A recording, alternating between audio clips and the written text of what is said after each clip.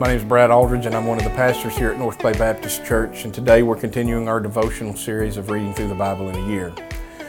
Today we will cover the book of the prophet of Joel and cover the 3 chapters in the book of Joel.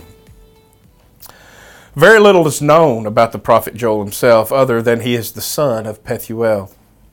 We also don't know for sure when Joel prophesied. Commentators are divided on whether it was prior to the Babylonian captivity or a post-exilic prophecy. While these aspects are unknown, the prophecy of God's coming judgment against both Israel and the nations is clear. What is also clear is the redemption of God's people through his judgment. So in chapter 1, Joel prophesies the devastation of locusts. It's also important for us to remember that prophetic literature often uses symbolic language to describe future events. Joel prophesies that the day of Yahweh is near and calls for repentance. In chapter 2, we read of the coming of the day of Yahweh and calls for a return to follow Yahweh.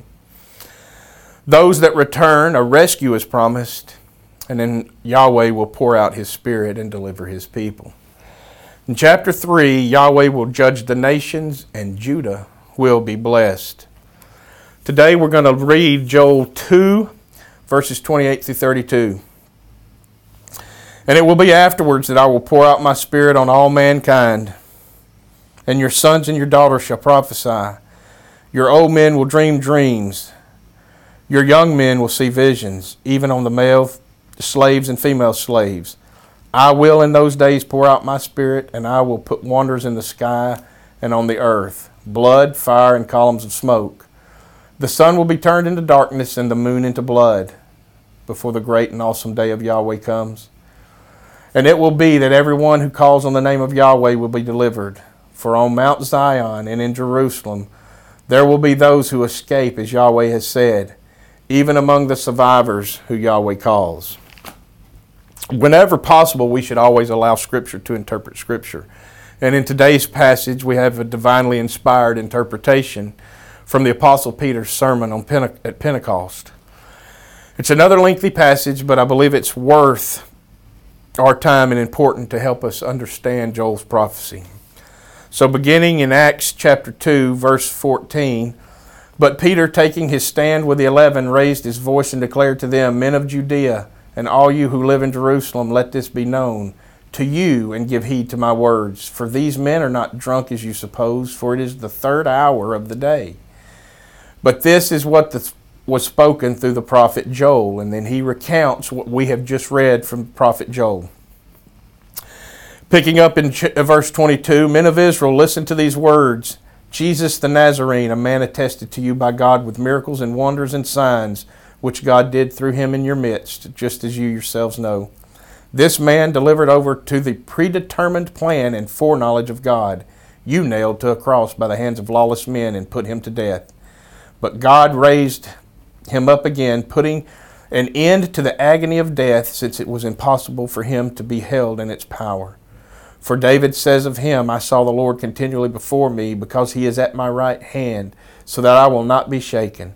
Therefore my heart was glad and my tongue exulted. Moreover, my flesh will also live in hope, because you will not forsake my soul to Hades, nor give your Holy One over to see corruption. You have made known to me the ways of life. You will make me full of gladness with your presence. Men, brothers, I may confidently say to you regarding the patriarch David that he both died and was buried, and his tomb is with us to this day. And so, because he was a prophet and knew that God had sworn to him with an oath to set one of the fruit of his body on his throne, he looked ahead and spoke of the resurrection of the Christ, that he was neither forsaken to Hades, nor did his flesh see corruption. This Jesus God raised up again, to which we are all witnesses. Therefore, having been exalted to the right hand of God, and having received from the Father the promise of the Holy Spirit, he has poured out this which you both see and hear. For David did not ascend into the heavens, but he himself says, The Lord said to my Lord, Sit at my right hand, until I put your enemies as a footstool for your feet. Therefore let all the house of Israel know for certain that God has made him both Lord and Christ, this Jesus whom you crucified. While there is much more to examine in Joel's prophecy, what we are certain of is that the Lord Jesus Christ is the fulfillment of Joel's prophecy. And through Jesus, God is not only redeeming a people for himself, but he is redeeming all of his creation to the praise of his glorious grace.